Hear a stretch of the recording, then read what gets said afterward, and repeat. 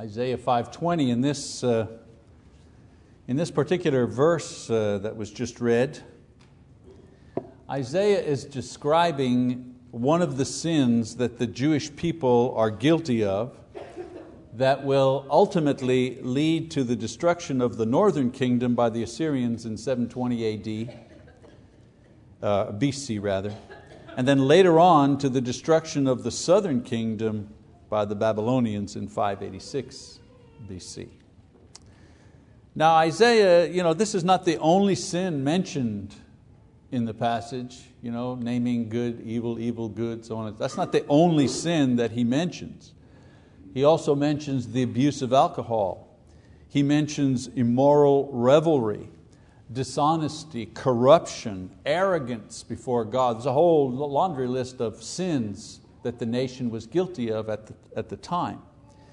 But these things, serious enough as they were, in verse 20, Isaiah describes not just the sinful act, but rather what a sinful nation had eventually come to. They were so wicked, he says, and so proud that they celebrated and promoted what was essentially evil, and they restricted and labeled what was traditionally good as bad. And so Isaiah was telling the people that they had completely reversed the moral order and that God would punish them for having done that. It wasn't simply that they failed to obey or to comply to God's moral order. There's nothing new there. People have always failed in this regard. What was new was the attempt to actually change the order itself so that sinfulness was now considered acceptable and holiness and faith and obedience were to be rejected. So Isaiah was warning them that once they headed down this road, the only result would be destruction. Destruction because if they completely rejected God's moral order and then created one of their own, they would no longer be of any use to Him as His chosen people. Trying but failing to obey God's commands, this left them depending on God's mercy and strength for life and salvation. And you know what? That was acceptable to God. It's acceptable to Him that we try and fail and we depend on Him. That He'll work with us there. But making up and following their own laws, making up and following their own framework of morality would, and as history shows, did lead to a complete destruction of their nation. We don't use that term anymore. Call evil good and good evil. You won't see that anywhere. You won't see that in the newspaper. You'll hear a preacher saying that, but you won't see that term anymore. Today we have more subtle ways of deconstructing the moral order set by God in this world. We say things like, love is what matters. We say things like that. Or every lifestyle deserves respect. Or we must guarantee everyone's rights. Or gender equality, marriage equality, a woman's right to choose. And my personal favorite, you don't want to be on the wrong side of history, do you? Yeah, that's my favorite. Now don't get me wrong, the terms that I've just said are legitimate in themselves. Love does matter, of course it does. And we must respect everyone, and this idea is often guaranteed by law. But these terms have been hijacked by godless ideologues who use them to recreate the moral order of our nation into something that would have been unrecognizable to most Americans 75 years ago and contrary to God's word in any generation. I don't need to drag out a laundry list of social ills that plague our nation to make my point. One example can serve to represent the entire set. Recently, the Supreme Court, in a 5-4 decision, made marriage between two men or two women the law in all 50 states. Now, I don't have time to list all of the twisted arguments, political pressure, and likely fallout from this ruling. I've got 30 minutes here. Suffice to say that American society, groomed by decades of morally decadent entertainment, misinformed by a secular news media and educational system, and brainwashed by a wealthy and politically well-connected gay lobby, actually bought into the ridiculous, and I use the word ridiculous, premise that two men or two women should be able to marry each other with all the rights and privileges that heterosexual couples have. Now, I say ridiculous because the one basis that all cultures and all religions throughout history have agreed on is that marriage is the best environment or relationship to have in order to have children. I say ridiculous because this is the only thing that gay couples cannot do. I mean, they can marry legally now. They can have sex. They can build a beautiful house. They can live together for 100 years. Yes, they can even love each other, but they cannot produce a child, which is the essential human, moral, social reason for marriage in the first place. Ridiculous. I could say immoral, I could say unbiblical, I could say unchristian, and I could defend each argument. But I say ridiculous because gay marriage should never have passed this very lowest bar of credibility. Talk about a low bar. You two people, you want to get married? Can you have babies? No. Here's your marriage certificate. But five lawyers who embody the entire social and intellectual waste of this generation's foolish thinking have decided among themselves to change the moral order set by God and followed by all men for thousands of years. Isaiah spoke of these when he said, "Woe to those who are wise in their own eyes and clever in their own sight." Isaiah 5, verse 21. These three women and two men on the Supreme Court have now enshrined in law a new standard for what is right and what is wrong when it comes not only to marriage, but also sexual expression as well. Enshrined it into the law of our land. Brothers and sisters, I'm not one to predict the end of this nation or this time. I'm no prophet. God decides these things. But when I saw a picture of the White House lit up in the rainbow colors of the gay pride movement on the front page of the USA Today newspaper, I knew that something profound had taken place in our country, and there's no going back to where we were.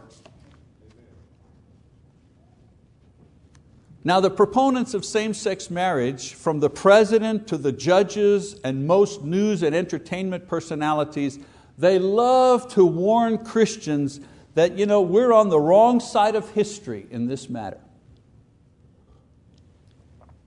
They compare this ruling to the emancipation of the slaves after the Civil War or the right to vote for women. And their argument is that those who are against same-sex marriage today, well, they're like the ones who were for slavery in the past, or those who didn't want the women to have the right to vote. You people, you're the same as those people. You're on the wrong side of history. Talk about the wrong side of history. This accusation coming from people who have ignored and perverted history in order to force their fake civil rights agenda down the throat of an uninformed and gullible nation. The diabolic cleverness of their argument is that they are correct in stating the fact that not allowing gay couples to marry is discrimination. Now stay with me here. For example, not allowing marriage between a black person and a white person, yes, this is discrimination. Or not allowing a woman to vote because she's a woman, yes, this is discrimination. And paying a handicapped accountant less money than a non-handicapped accountant, yes, this is discrimination. So in this sense, they have a correct way to argue their case. For example, if a man and a woman can marry, well then it's discrimination not to let two men or two women marry. That's their argument. After all, they are consenting adults who love each other. Now don't get me wrong, I said that they found a correct way to argue their case. An argument based on the principle of civil and human rights. But you see, the one problem with this argument, it's a false argument. Let me tell you why. Civil or human rights protection is given to those who are by nature or some event brought into a certain condition or status. In other words, a situation or status over which they have no choice. Again, you're born or you become handicapped in some way, no choice. Or your gender or your culture, no choice. These are things you have no control over, and there are legal protections set in place so that you're not abused or discriminated against just because you're a woman or just because you're black or just because you're handicapped in some way. Now, for many years, homosexuals in this country tried to gain acceptance for their lifestyle by using the scientific argument that they were just born that way. It was just genetics. We can't help it. And they touted research, usually by gay researchers, that suggested that there might be a link between homosexual behavior and biology. The key words, maybe, suggest, perhaps. That's not proof. The problem was that they never found the genetic silver bullet that proved that there was a gay gene, and if you had it, you'd automatically be disposed to same-sex attraction. In other words, genetically you couldn't help it, you were gay. Problem was, they could never find the science to prove it. The strongest argument against the gay gene theory was the result of the famous twins research. And here I'm going to quote from the report on this research. I quote, 8 major studies of more than 10,000 sets of identical twins during the last 2 decades all arrive at the same conclusion. Gays were not born that way. At best, genetics is a minor factor, says Dr. Neil Whitehead, PhD in biochemistry and statistics. I continue to quote, identical twins have the same genes or DNA, and they are nurtured in equal prenatal conditions. Therefore, if homosexuality is caused by genetics or prenatal conditions, and one twin is gay, the co-twin should also be gay. I mean, they're identical twins. Blue eyes, blonde hair. Gay, gay. They're identical, right? So if both twins are not gay, then homosexuality cannot be genetically dictated. The predominant things that create homosexuality in one identical twin and not in the other have to be post-birth factors. Same-sex attraction, homosexuality, is caused by non-shared factor things. Things that happen to one twin but not the other, or a personal response to an event by one of the twins or not the other.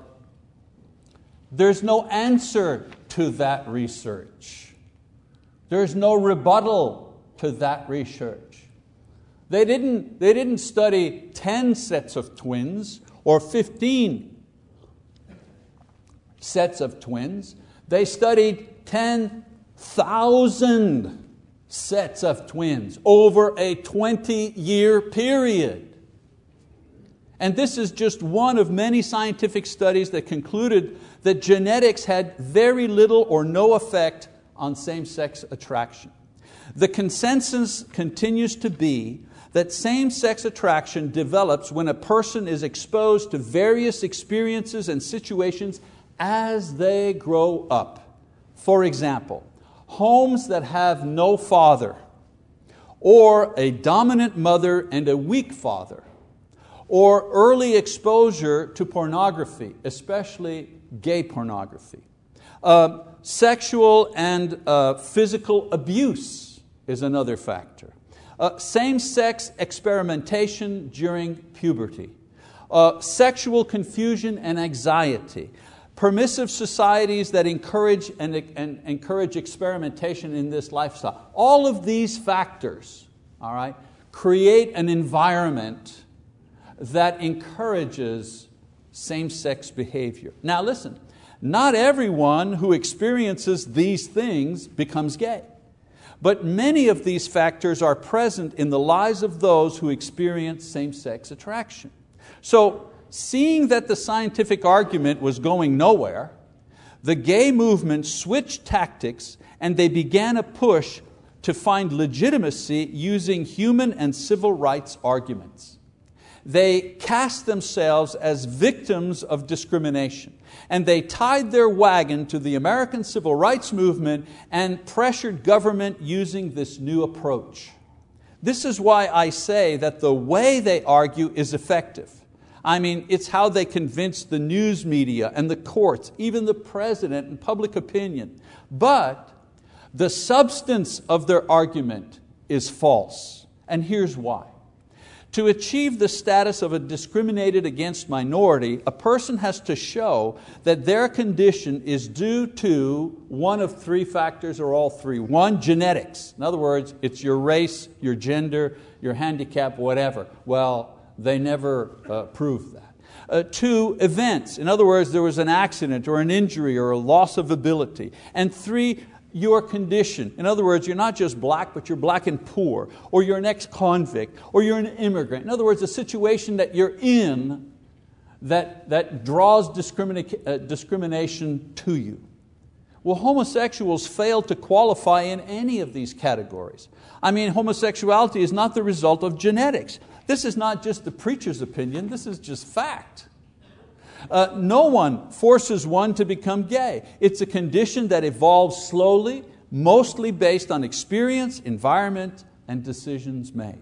And also, gays, they're not a downtrodden minority needing protection. I mean, they do and have wielded more influence than any other group that at most, I mean, up till 5 years ago, the last the study, was it 5? The census, 2010, I think there's still statistically only 2 to 2.5% of the population that claim to be gay. What other 2% of the population of this nation wields as much power as the gay lobby?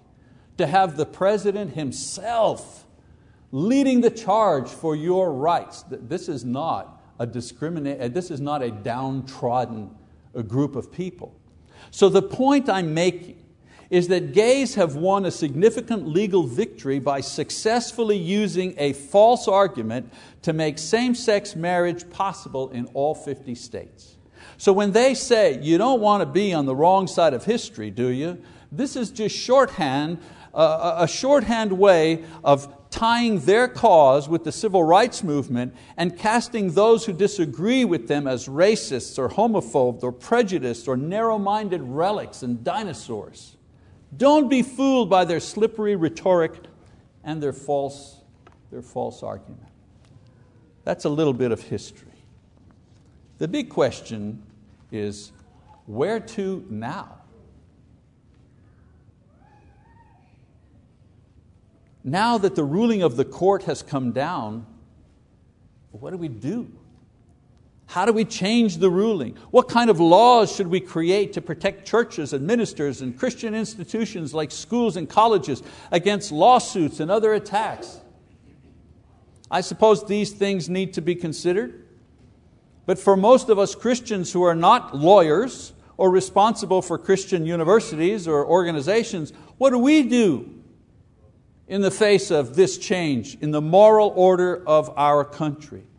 And believe me, this has been a change in the moral order. I make some suggestions. Number one, stop being surprised and discouraged at what an unbelieving and unregenerated world does, for starters. Let's stop wringing our hands. Oh, how could this have happened? How could it not have happened? Listen to what Peter says in 1 Peter chapter 4. He says, therefore, since Christ has suffered in the flesh, arm yourselves also with the same purpose, because he who has suffered in the flesh has ceased from sin, so as to live the rest of the time in the flesh, no longer for the lusts of men. Does that sound familiar? The lusts of men. But for the will of God. For the time already past is sufficient for you to have carried out the desire of the Gentiles, having pursued a course of sensuality, lusts, drunkenness, carousing, drinking parties, and abominable idolatries. In all this they are surprised that you do not run with them into the same excesses of dissipation, and they malign you. Does that sound familiar? Could somebody have written that today for our generation? Listen to what he says. And they malign you. You don't want to be on the wrong side of history, do you? You don't want to be considered a homophobe, do you?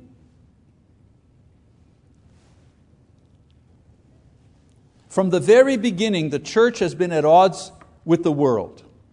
Peter is reminding his readers of the status quo that existed then and continues now. What did you think would happen when the Supreme Court refused to hear or give credit to any argument for traditional marriage based on the Bible? Did you know that? If you were a lawyer presenting a brief to the Supreme Court in defense of traditional marriage, you could come at it from any perspective, but if you walked in there and said, well, the Bible said, meh. No, we don't want to hear that. That's a non-argument. That's a non-starter.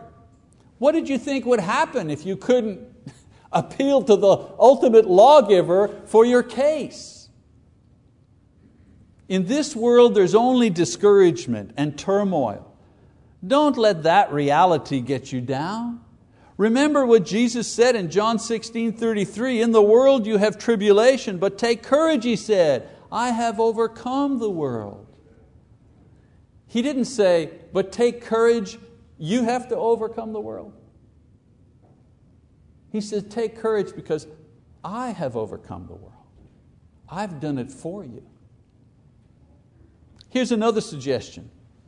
Stop worrying about the decline of the world. It's normal. Brothers and sisters, stress over the decline of morality and values and conduct in this world. We worry if our grandchildren will be able to survive. The moral condition of the world, it goes up and it down. It's a cycle. There were times that were terrible. How about the time of the Roman Empire? Would you like to live in that time? And how would you like to live in the Middle Ages? And then there were times, relatively speaking, that were good. Perhaps after World War II in America. Good times. But the pendulum, it swings back and forth between these two extremes. And it'll continue to do so until Jesus returns. What did He say in Matthew 24 in verse 36? He says, but of that day and hour, no one knows, not even the angels of heaven, nor the Son, but the Father alone. For the coming of the Son of Man will be just like the days of Noah.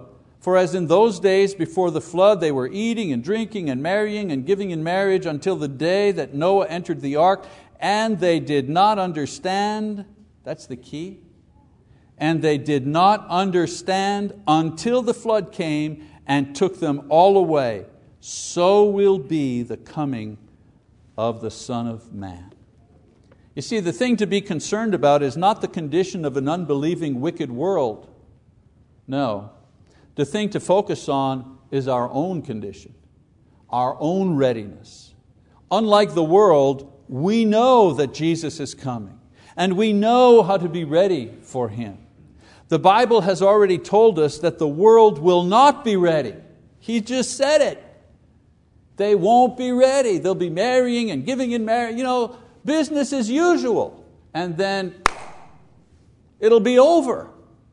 So why are we surprised that the world somehow isn't getting ready for Christ? Jesus told us they wouldn't be ready.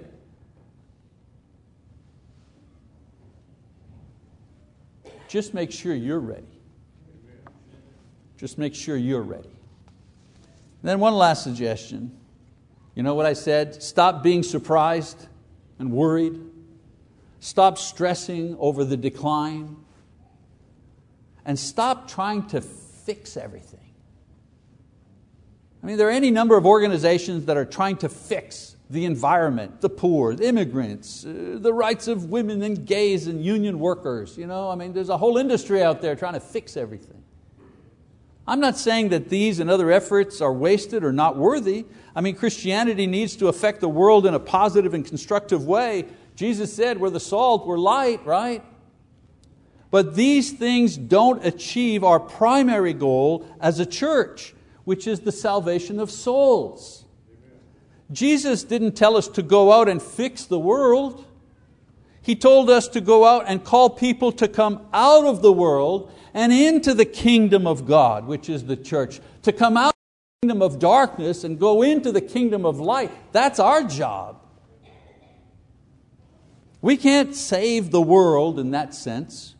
It is already set for destruction when Jesus comes. We can only provide the means to escape the world and the sure destruction that it will suffer through the gospel of Jesus Christ.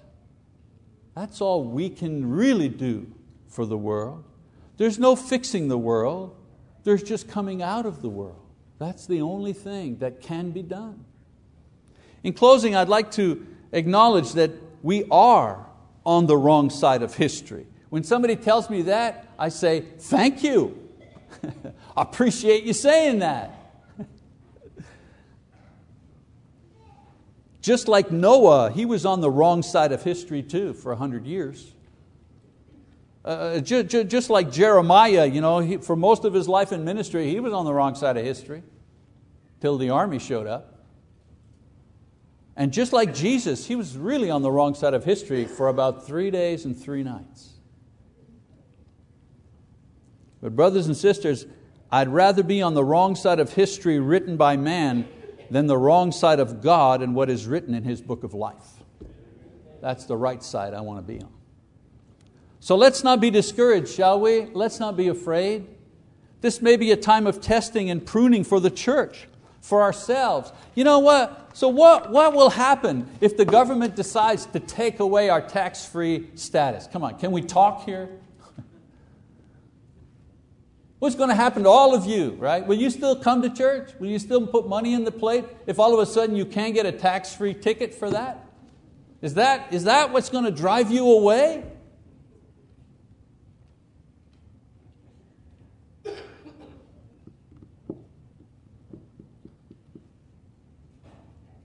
And let's not compromise what we know to be true about marriage from God's Word. I really wouldn't want to go to jail. I really wouldn't.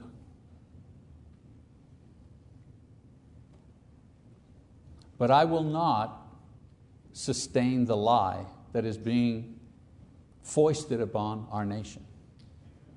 It's wrong. It's a lie. It's of the devil. We need to find ways to articulate this without being mean-spirited. A lot of what turns people against us is not simply our Bible teaching. Many times it's this kind of self-righteous, mean-spirited attitude. We can do without that. A lot of times homosexuals can't see Christ in us. And so it makes it easy for them to reject Him because of us. And they so need Him so badly. I've known men, women who are gay, And I want to tell you, nobody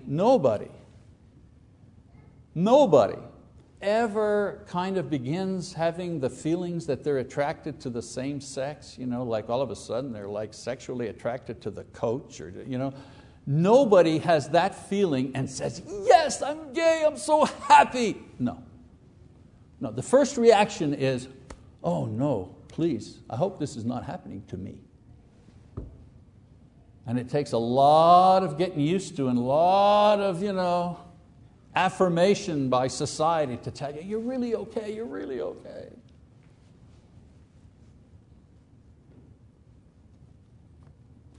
And let's be about our Father's business, shall we? Not fixing the world or being discouraged by the sin in the world, but rather preaching the good news to the world. If we're busy doing this, we're not going to be burdened by the other stuff. You know what? We need to double down. Not to shrink back and hide. We need to double down in what we're doing. VBS, double down. World Bible School, double down. Bible Talk, double down. This sermon is going on the line. Online. And we have 10,000 viewers that come to our websites, like having an audience of 10,000 people. I hope they hear it. We need to double down in what we're doing, not stand back.